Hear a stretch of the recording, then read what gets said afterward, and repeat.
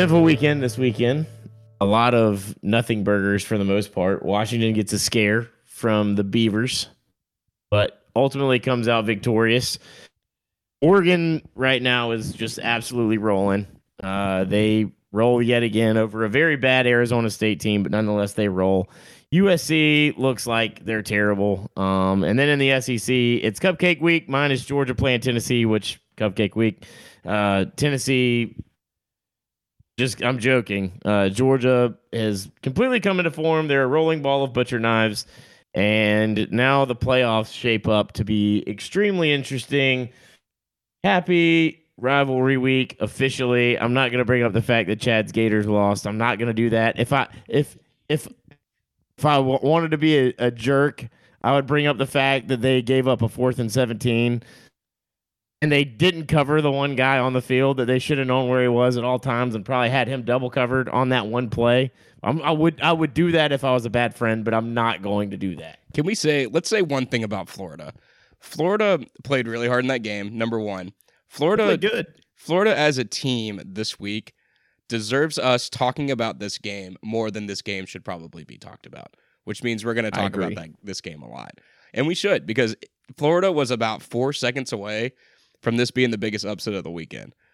And it would have been a huge upset, too. I mean, what is Missouri ranked right now? Are they 9? They were number 9. Number 9. And Florida had them. Like, Florida had them. 4th and 17 with, 30 seconds left? Yeah. You got to put your faith in the best wide receiver in college football, Luther Burden. And if there's anything that you could say about Florida, it's culture's fixed. The culture's there, man. I mean, they don't quit. They're young. They play tough. They played physically this weekend. And I remember when Mizzou played Georgia, and I know you can't do the transitive property often in college football, but when Mizzou played Georgia, Missouri was actually extremely physical in that game, and there was a lot of people, at least that I had and stuff that I read on Twitter, including some Georgia beat writers. I know Roddy Nabulsi and Mike Griffith for the AJC both said, if you took the uniforms off of Missouri and Georgia, you wouldn't have known who was who based on physicality. And Florida came in and played with that same exact physicality against Missouri and really had them beat. And, so Chad, I know it's been kind of a lost season at this point, but on things like that, you hate to be in the moral victory area. That's where we are, though. But that's where you are as a program, and I think that Billy Napier is deserving of having some love for what happened on Saturday night, even though you didn't win. Look, I think if you take the 4-game losing streak, and look at it as a whole, I think you could easily sit there and go, 3 of those games are winnable, including LSU. Because that's another game that we went down, we did not go away. Arkansas, there was no excuse for losing that game. That game was won. A young defense allowed one of the best receivers in the country, if not the best receiver in the country, to get behind him on 4th and 17 with a first-year defensive coordinator who is Matt's age. Oh, he's been really good this year, too. He has. He's been, overall, Florida's defense has been good. He has. But at this point in the year, the injuries have depleted us, and my God, if we didn't just lose another one in Graham Mertz, what else can go wrong kind of thing? But I don't know. I want your guys' opinion on this after I'm done talking, but Max Brown looked good. Max Brown came in and played really, really tough, and he added an element to the offense with his ability to run and use his legs. He was pretty solid passing. With a little bit of times that they gave him the ball. Look, Trevor Etienne, that dude's a baller. He doesn't quit. My number one takeaway is this about Florida and this season. Other than Georgia and Kentucky, we have not been blown out all year. Our kids have fought. They're very young. We have a very, very I said this last week, a very, very large percentage of freshmen taking snaps. And that's only good for the future. We lost 3 commits this week, but in reality, by losing 3 commits, we're still 5th.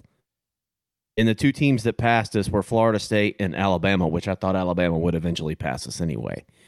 But I don't think that it's pretty much inevitable, I think, at this point that we're going to finish outside the top 8. Or excuse me, we can't finish outside the top 8 is what I'm trying to say. I don't see, because we'll get some commits back. We will. I mean, and the word was that there were 4, we were going to lose about 4 anyway, and 3 of the 4, 3 who left were 3 of the 4 in the conversation. The guys were concerned about losing. The number one thing that I think I can take away from this, and even through this rough stretch, because when we were sitting at 5-2, I looked at our schedule and really thought to myself, like, there's 8-4 in here somewhere. Like, all you got to do is go 3-2 down the stretch. I thought Arkansas, Florida State, and Missouri were winnable games. You chalk up the losses to Georgia and LSU, and you're looking good. And there was even moments Saturday night where I was like, oh, my God, we've got it. We've got it. We've got it. We've got it. We're going to go. What if we, like, could you imagine the turnaround with this roller coaster of a season if we win this game and then we win next week and win the bowl game? We're 8-5, and everybody's quiet. And it all settles down. That's not what happened, because of a very young, depleted, injury-laden defense. But overall, man, I guess the biggest takeaways that I can say is the culture is fixed. Because Dan Mullen's team in 2021, when things went sideways, we saw what happened. That has not happened this year. I think Billy Napier has gutted the locker room of everybody who was under that Dan Mullen toxic culture and gotten his guys in place. I think the kids are bought in, and I think we'll come out and shine this week. I really do. We're going to pick that game later, but I feel good about that game. I can say this, and Billy Napier said this in his press conference today, because someone asked him, does 5-6 reflect the record of how this team has played all year? And his response, I thought, was perfect. We're a young, inexperienced team who make a lot of mistakes, who's depleted with injuries, and I'm not making excuses, but I feel like we've been in every game and we can win every week, but there's a very good chance that we can lose every week. And that's how it's been. But this team fights. A lot of young guys getting valuable reps. And I'm telling you, they're bought in. And it gives me a lot of hope for next year, regardless of how this finishes. If we miss a bowl game and we lose next week, yeah, it's going to suck. But, I mean, the buy-in is there, and the talent's on the way. And I really need the people in Gainesville to shut the front door and let this man have his time, because I think we're going to be fine. I believe in Billy Napier. But back to what I was saying, what did you guys think about Max Brown? So I thought Max Brown was doing what he was making the most out of an opportunity that was given to him that shouldn't have been there. And really, to me, and y'all tell me if you disagree with this statement, but guys like him, when they come into into a game like that, knowing that DJ Lagway is a guy that is high on the recruiting board, and I think he's a top 3 quarterback in the country for next year's class, and he's going to be coming in. Max Brown is not only auditioning for a start for Florida next year, but he's also auditioning for every other school in the country that's going to need a quarterback. And that is what the transfer portal element has kind of created, where, like, Jackson Dart, a lot of people forget this. Jackson Dart, whenever he went to Ole Miss, everyone was touting him as this, like, highly regarded kid from USC. He played in 4 games at USC, and that was it. And those 4 games at USC showed promise, but, like, that was all that he really did. So kids nowadays, whenever they go into games where they're having opportunities, they're not just playing for, I want to impress the home fans. I thought Max Brown ran really hard. I thought he ran very aggressively. And in a lot of ways, not that Graham Mertz isn't mobile, but he added an element of the offense that created opportunities that gave Missouri problems that they weren't expected for, because that RPO on third down when he pulled the ball. Exactly. That's something that Florida's offense doesn't have with Graham Mertz. It's as effective as that. So when you add that, and that should give Florida fans a lot of hope too, if you get when you do have Max Brown and DJ Lagway that are going to be coming in and competing for that starting position, both guys who are going to be mobile and able to run more RPO stuff. And when Billy Napier starts getting that side of his offense developed, watch out, because that's where Florida's going to win a lot of games. And I feel like you've seen, not that Graham Mertz has been bad at all by any means this year. I think he's way better than we all thought. Billy Napier has tapped into and gotten the most out of Graham Mertz's potential this year. But he's this is going to sound bad, but he's still just Graham Mertz. Like, there's only so much there in the tank that you can get out of him. And you've seen Billy Napier kind of manage the offense in that way. Going back to the Tennessee game, it was get a big lead and then don't screw it up. There was no faith in putting the gas on the pedal and really putting the foot on the throat and ending it. And I feel like with a Max Brown type of kid, now Max Brown's got a big test again ahead of him this weekend too, because Graham Mertz is out with the collarbone fracture. So he's done for the year. So while, yes, Florida State is going to be a challenge because they have a starting quarterback that's out. Same with Florida. And Florida State's defense is fast, physical, and they play a good brand of football over there in Tallahassee. So that should be a really good, interesting game now. And but that's where I stand on Max Brown. I think it was an audition for not just Florida, but for every team in the country that's going to be looking for a starting quarterback next year.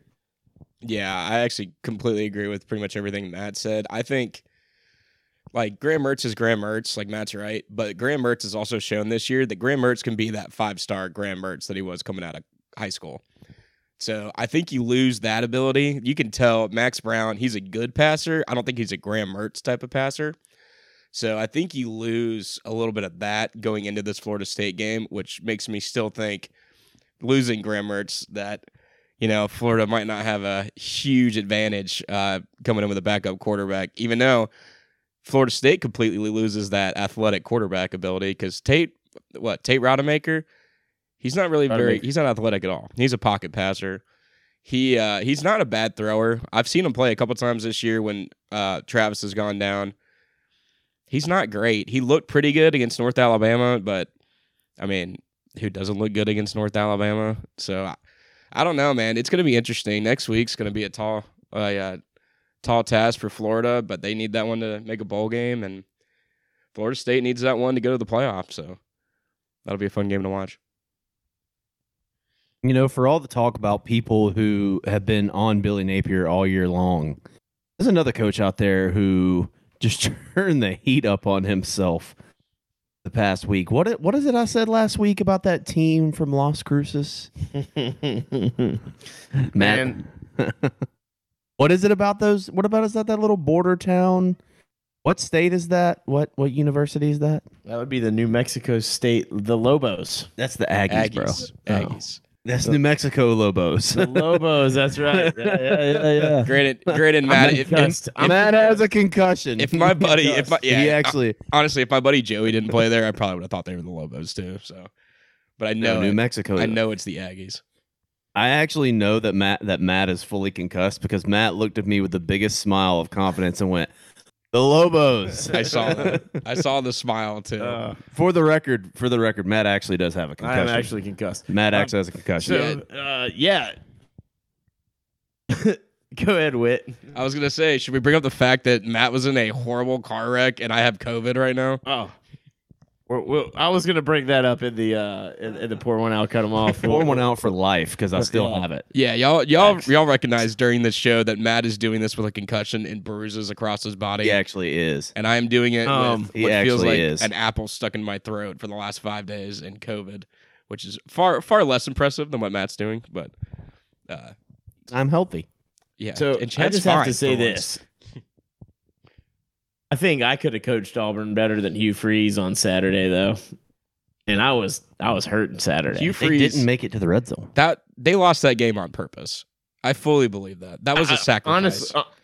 Welcome to the Hugh Freeze experience. But see, this is what I was talking about at the beginning of the year when we were doing our preseason prediction. There's one game on the schedule every year that you can count on a Hugh Freeze team not showing up for, and there's one game a year where the Black Magic is going to strike.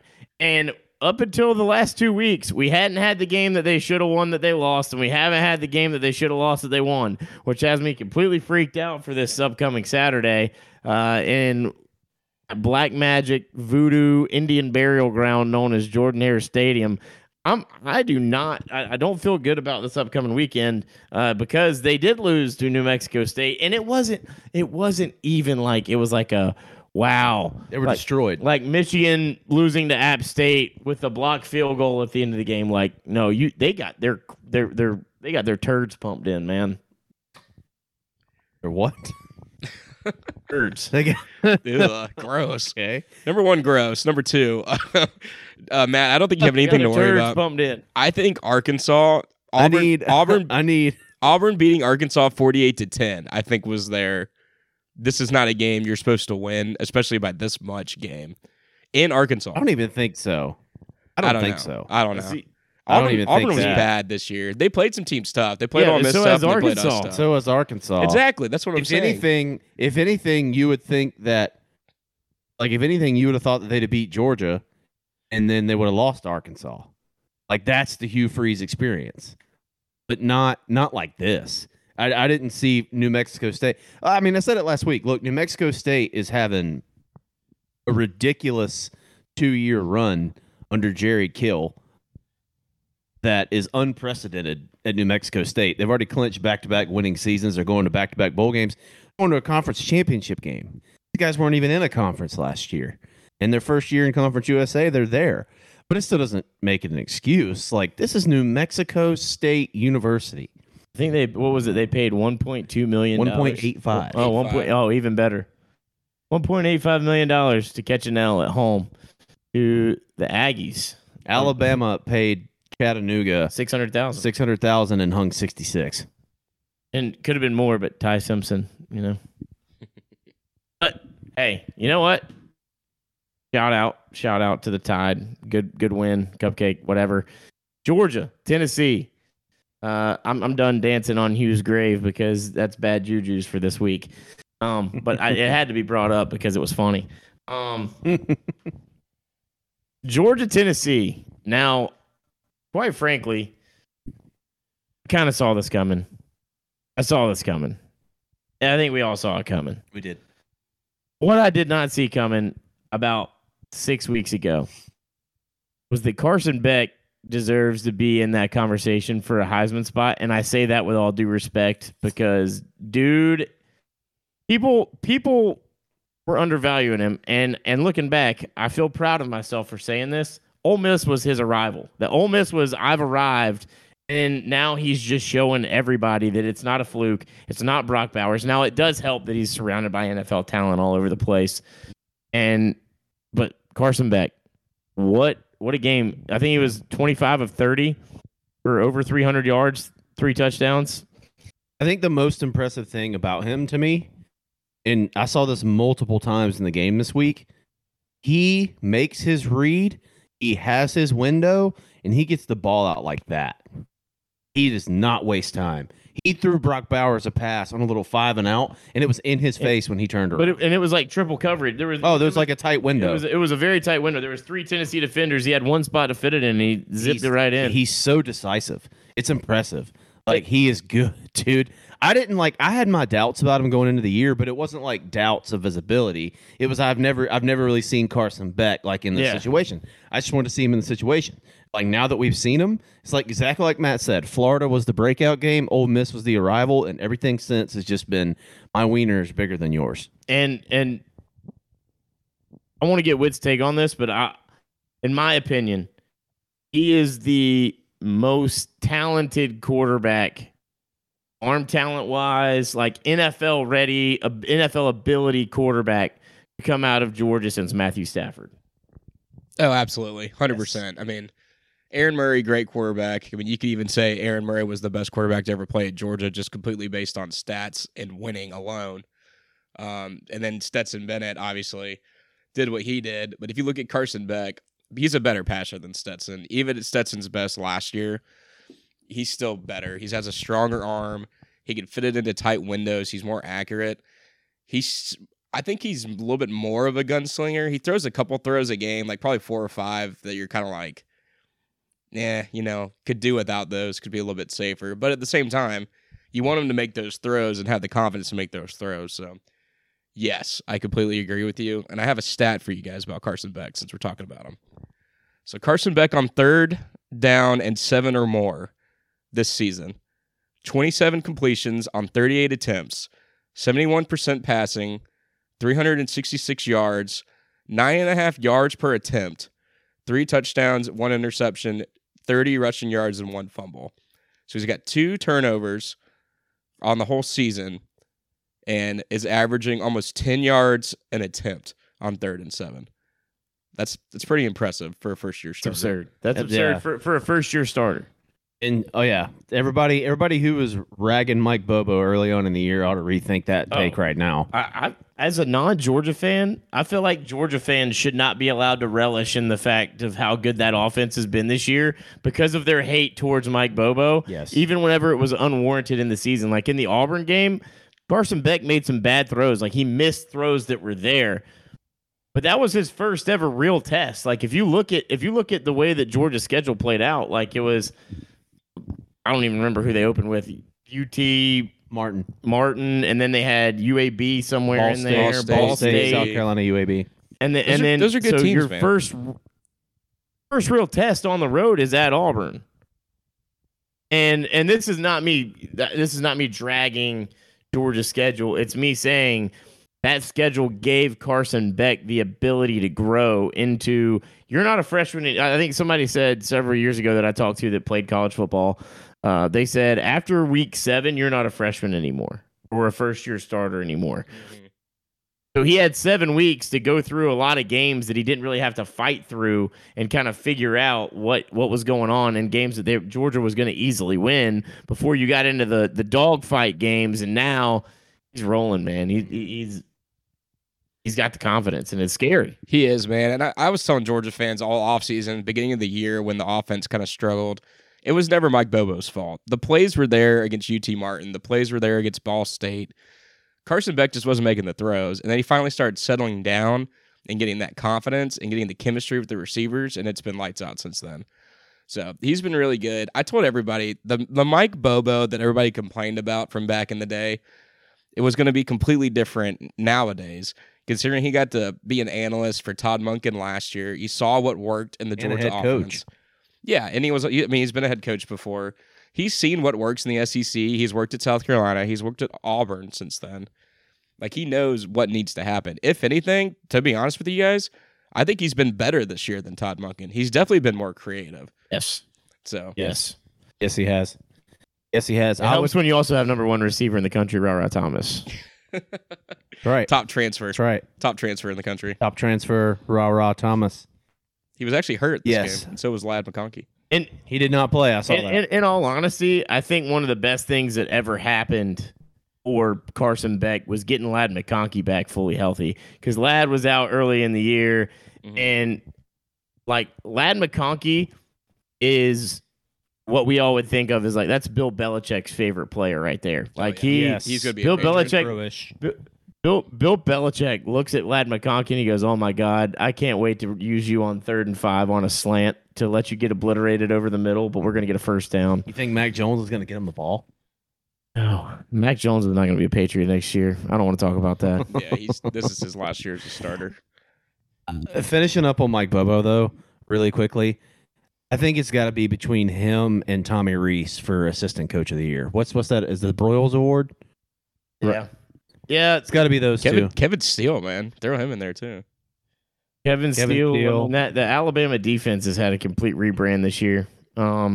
Assistant Coaches of the Year, those 3 are in the conversation. And as far as Coach of the Year goes, I have my opinion, but I don't think. I think Coach of the Year in the SEC is 2 guys. It's either Eli Drinkwitz or Lane Kiffin. It's Eli Drinkwitz. I mean, it's going to be yes. Eli Drinkwitz, but I wouldn't make him National Coach of the Year. No, but I'm saying like for SEC purposes. For SEC purposes, yes. Those are my two. I would say SEC Coach of the Year is Eli Drinkwitz. It's got to be at this point, unless they somehow lose to Arkansas and. You never know. That's usually a good Black Friday game. Yeah. Always a Black Friday I think tradition. even then it's Eli Drinkwitz. I mean, I don't know anybody that's even. Yeah. I mean, Lane maybe with the. That's what I'm saying. Those are the two. Those are the two because only because. If you can't give it to Saban and Smart, because then it's just like, okay. Well, I mean, they should name it the Nick Saban Coach of the Year award, I mean, if as many years, and then right now Kirby would win it every single year. But the reason I say Kiffin is it like preseason. If you looked at Ole Miss, you were thinking 7-5, maybe 8-4, and then they go 10-2, and you get the same thing with Missouri. That's what I'm saying. If they win 10-2, and quite frankly, I'll be the one that comes out and says it. If they lose to Mississippi State, 9-3 is disappointing. If you're Ole Miss, it is. I mean, when you're staring 10-2 in the face, and you lose to a really really bad Mississippi State team to become 9-3, that would be incredibly disappointing. No, it wouldn't be surprising because it's the Egg Bowl. The Egg Bowl, yeah. But it would be incredibly disappointing. Just like the same thing for Mizzou. If Eli Drinkwitz, if you give them the opportunity to be 9-2 going into Arkansas, I think he takes that all day long. I don't think anyone pegged Arkansas to be as bad as they are this year, but Sam Pittman got the faith of confidence from Hunter Yurachek. Oh, the old dreaded faith of confidence. That's never good. No, but it's also like, I mean, it's stability. It's hey, we wanted Gus Malzahn. The money people wanted Gus Malzahn. We called Gus Malzahn. Gus Malzahn said no, I'm good. I'm getting rid of the two biggest teams in my conference next year, and I'm starting to be pretty good, and I'm competing with a lot of teams in my conference right now. I probably have a better chance of winning the Big 12 than going into the SEC and winning at Arkansas. Let's say, too, Gus Malzahn is still living off that $25 million buyout he got from Auburn and getting to live in Orlando, Florida. Realistically, Gus Malzahn is on vacation. Yes, this is his vacation job. Tom Herman is also in a vacation job. Lane Kiffin had one at one point. But Tom Herman, well, never mind. Lane Kiffin didn't have the vacation job, though. No. Like, his buyout wasn't substantial enough to survive on, especially after those California taxes he had to pay on it. That's true. But moving on to our pour one out, cut them off segment for this week. Whit, let's get it going. There's only one person that I can pour one out for this week, and that is my boy, Joey Connors, special teams coordinator for New Mexico State Aggies. Officially 2-0 against the Auburn Tigers while being a part of a Group of 5 program. Joey, as many of you know, was the defensive tackle for UCF when Scott Frost was there, and they won the quote-unquote national championship in 2017 by beating the Auburn Tigers in the Peach Bowl. He was a part of that team. He was a part of the team the next year when he knocked Joe Burrow on his ass and turned him into the Heisman Trophy winner that he is now. And now he just pulled off one of the greatest upsets in SEC history by beating the Auburn Tigers in Jordan-Hare Stadium 31-0, or 31-10, actually. And also, I found this out today when I talked to Danny this morning. Apparently, on that fourth down call, when they went for it on fourth down, Jerry Kill told Joey, he said, we're not going for it here. We cannot go for it. We're playing them too well. We're beating them on the ball. This is not a good time to go for it on fourth down. And Joey said, I've been watching them all game. I know that we got this. I want to do it. And Jerry Kill said, your ass is on the line if you call this play. And he called it, and they went for it, and they fucking got it. So, pour one out for Joey for that, too. Show some balls. Makes you look good in front of your coaching staff. Big shout out. That's pretty badass. And that's some BDE right there. BDE. Yeah, absolutely. And I'm going to be cutting off COVID because I have it. And it's not been fun. I've been stuck inside for many days. I actually got outside today and drove around and did a little bit of my actual job instead of just trying to work from home. And it's not fun. The new strain has a severe throat pain, and it's not enjoyable. So, cutting off COVID. Go back into your hole, you stupid asshole. Matt, who you pour one out for? Pour one out for health and life, and all that other hippie stuff. But nah, for real. Like we had said earlier, I was involved in a pretty nasty car crash. I got hit by a semi on Tuesday night, and it was on the news. Lived to tell the story. It was on the news. It was on the news. It was bad. It was on the news. My truck burned to a pulp. With all I got out of it was my personal phone and myself. So all kind of stuff got burnt to a crisp. But shout out to life. And I gotta give a shout out to the guy that helped me get out of my truck. I was gonna say, pour one out for that semi driver. The guy that was two semis ahead of me. I got hit from behind, stopped in the middle of I-16, which anytime that happens, it's never a good sign because there was an accident ahead, which is why we were all stopping. So the way that it all played out, there was a semi driver that ended up coming over and it opened my passenger door. I couldn't open my driver's side door. I found out that the container for the semi was laying on my driver's side of my truck door. So I couldn't open it. A guy came over, opened up the passenger side door for me, helped me get out right before my truck went into a full blaze. So I got to pour one out for that guy and pour one out for life in general because college football hit different. Cupcake Week became much more appreciated with just the fact that I got to see it, and I wasn't looking above Bryant Denny from the above the nosebleeds,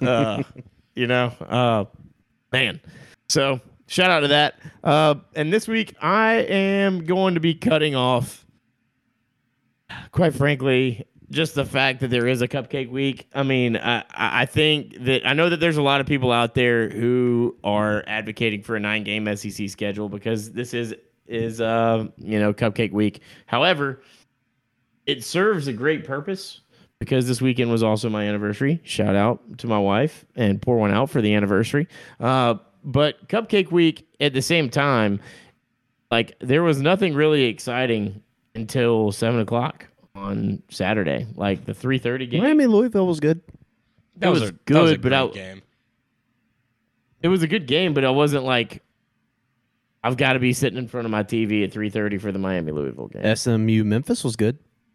Again, I say there was nothing that had me chomping at the bit to stay in front of my TV for 4 hours. As much as I love having that weekend, knowing that it's going to be Cupcake Week, I also hate Cupcake Week. I'm going to say it. It's the waste of one of our 12 weeks or 13, really 12 weeks where you get to sit down and watch your team play. But it's a waste of one of those weeks where you're just like, I've been on an emotional high roller coaster for the past, really the past 5-6 weeks because you've been in the brunt of that schedule. And now it's just, oh, yeah, all right, cool. We're playing Chattanooga. We're playing Chattanooga at noon. All right, sweet. Let's see who Ole Miss has got. Oh, 2-win ULM and Terry Bowden coming into Oxford. Can't wait. That's what I'm cutting off Cupcake Week. So, Chad, what you pouring out? Pouring out for two things. One, pouring one out for Graham Mertz very quickly. I know we kind of briefly touched on it. That guy has been, even in a 5-6 season in which Matt phrased it earlier, kind of a lost season where we're looking for moral victories. That kid has been really good. He's thrown 3 interceptions this year, including one this week, all of which have been deflected. Graham Mertz has not thrown a single interception that was not deflected, and he's only thrown 3. Yeah, so they weren't really his fault. Look, he's played great. He's been a leader. The one thing that I can say about Graham Mertz is that he has not made stupid decisions. Billy Napier has put Graham Mertz in a position to make smart passes, and Graham Mertz makes smart passes. He does not force the ball. He has been so much more than I ever could have imagined when we got him. I thought we were going to get Grayson McCall before the season started, and I was 100% convinced that Grayson McCall was going to come in and it was going to be great. We're going to have McCall. And then it kind of ended where we got Graham Mertz, and I was like, really? I mean, I know he was a 5-star and he's got more in him than he had at Wisconsin, but I mean, he's been so much more than we could have ever asked for, truthfully. To pour one out for him, word is he's coming back next year, so looking forward to that. I think it'll be good for Max Brown and Lagway to sit behind him and get some more valuable time spent with him. Rest up and get well soon. Also, pour one out for the holidays because it is Monday. November 20th, 2023, the year of our Lord. We're 3 days away from Thanksgiving. Gotta love Thanksgiving, man. Spending time with the family, eating turkey, feeling like miserable. And then you got to go and spend all your money on Christmas presents. And then it'll officially be Christmas season because I don't start celebrating Christmas until Black Friday. So, yeah, officially getting into the holiday season. I do not say Happy Holidays. I say Merry Christmas because that's what it is. It's Merry Christmas. So, I went out for Thanksgiving and family time, and I had some family time this weekend up at the lake. Took a winter lake trip, and it was cold in Lincolnton, Georgia, Saturday night. All the wind coming off that lake. Very, very chilly. So pouring one out for that, and I'm cutting off UCLA. And they won this week. But the word is that Chip Kelly is gone. And here's what I'll say to that. We talk about Mississippi State all the time on this show and how they have an overinflated view of who they are. And my question is, for a guy that is now one game over 500, he is 34 and 33 at UCLA now. And he's been there for how many years? Is year 5, year 6? It is year 5, but he took over a dumpster fire. He took over a dumpster fire, and he had a COVID year in there. Yep. And he had a much better year last year. And he lost DTR, but he got a huge recruit to flip from Oregon, and who's got a lot of playing time as a starting freshman, so you're going to have your bumps and bruises there. I don't understand what UCLA, like, I don't know who UCLA thinks they are. I really don't. I think UCLA very much is just like Mississippi State in Los Angeles. Like, they play little brother to USC, and they have this overinflated view of, well, we got to keep up. We're UCLA. I don't see it. Never in our lifetime, other than maybe a season or two, not that I can remember, and y'all can tell me if I'm wrong, has UCLA ever really been in the national prevalent conversation of relevancy for a national championship? I don't remember UCLA ever even winning the Pac-12 or even playing for a Pac-12 championship. Not even when they were the Pac-10. I think there might have been one year where the USC-UCLA game was for the Pac-10. That side of the Pac-10 championship. They were pretty good when that Miles Jack was there. That's the only time I remember them being good. That and when and Jim Mora when he first went there, Jim Mora Jr. had kind of gotten them to a point where they were relevant. But I mean, in our lifetime, you're talking about Jim Mora, Carl Durrell, who just got fired from Colorado, and now Chip Kelly. I can't name. That's the only 3 UCLA coaches I can name. UCLA is hanging on to their success from the 1920s and the 30s and the 40s. No, seriously. Yeah, I'm being serious. Like they view themselves like, oh yeah, we should still be winning, and we're UCLA, and like, who doesn't want to come to Los Angeles? And I don't. And well, yeah, like, okay, you're going to give me $1 million in NIL. Well, I'm only going to see 500,000 of it because of taxes. Yeah. And well, where I could go to UT or A&M or Florida or Florida State, they don't have no income taxes there. I get that for free. Yeah. So yeah, I don't know. The only thing that I could say is that UCLA looks at that transition into the Big Ten and says, we got to get more physical. We got to get a lot. We can't play Chip Kelly football in the Big Ten, which should not be the Big Ten. Should be the Big 12 now, and now the Big 16. But that's a conversation for another day. You brought up the holidays. It's time. I'm starting to make my list of the airing of grievances for Festivus. For Festivus, get the poll. I'm get the poll. You just let me know when you're ready, and I've got the list of grievances ready to roll. I got a lot of problems with you people. I lost my train of thought. Who's going to participate in the feats of strength? Me, I'm concussed. What in the world? Yeah, seriously, I'm cutting off UCLA. I feel like UCLA and Mississippi State go hand in hand with a completely overinflated view of themselves. And I agree with Matt. Like, if at least one of them's won before. Yeah, I don't know, man. Like, maybe Matt's right. They want to play. They don't want to play Chip Kelly ball in the Big Ten. I could see that. Maybe go get somebody more physical. Who's chomping at the bit for the UCLA job? That's what I'm saying. Like, are they just going to be like, oh, we're gonna pay $10 million? Like, oh, you're going to pay Lincoln Riley money for a guy to come in and do what Lincoln Riley's doing and go 7-5? Yeah, I agree with Dan Mullen. I agree with Dan Mullen's tweet that coach in LA is wrong. Coach in LA is on the hot seat, and I don't agree with Dan Mullen often.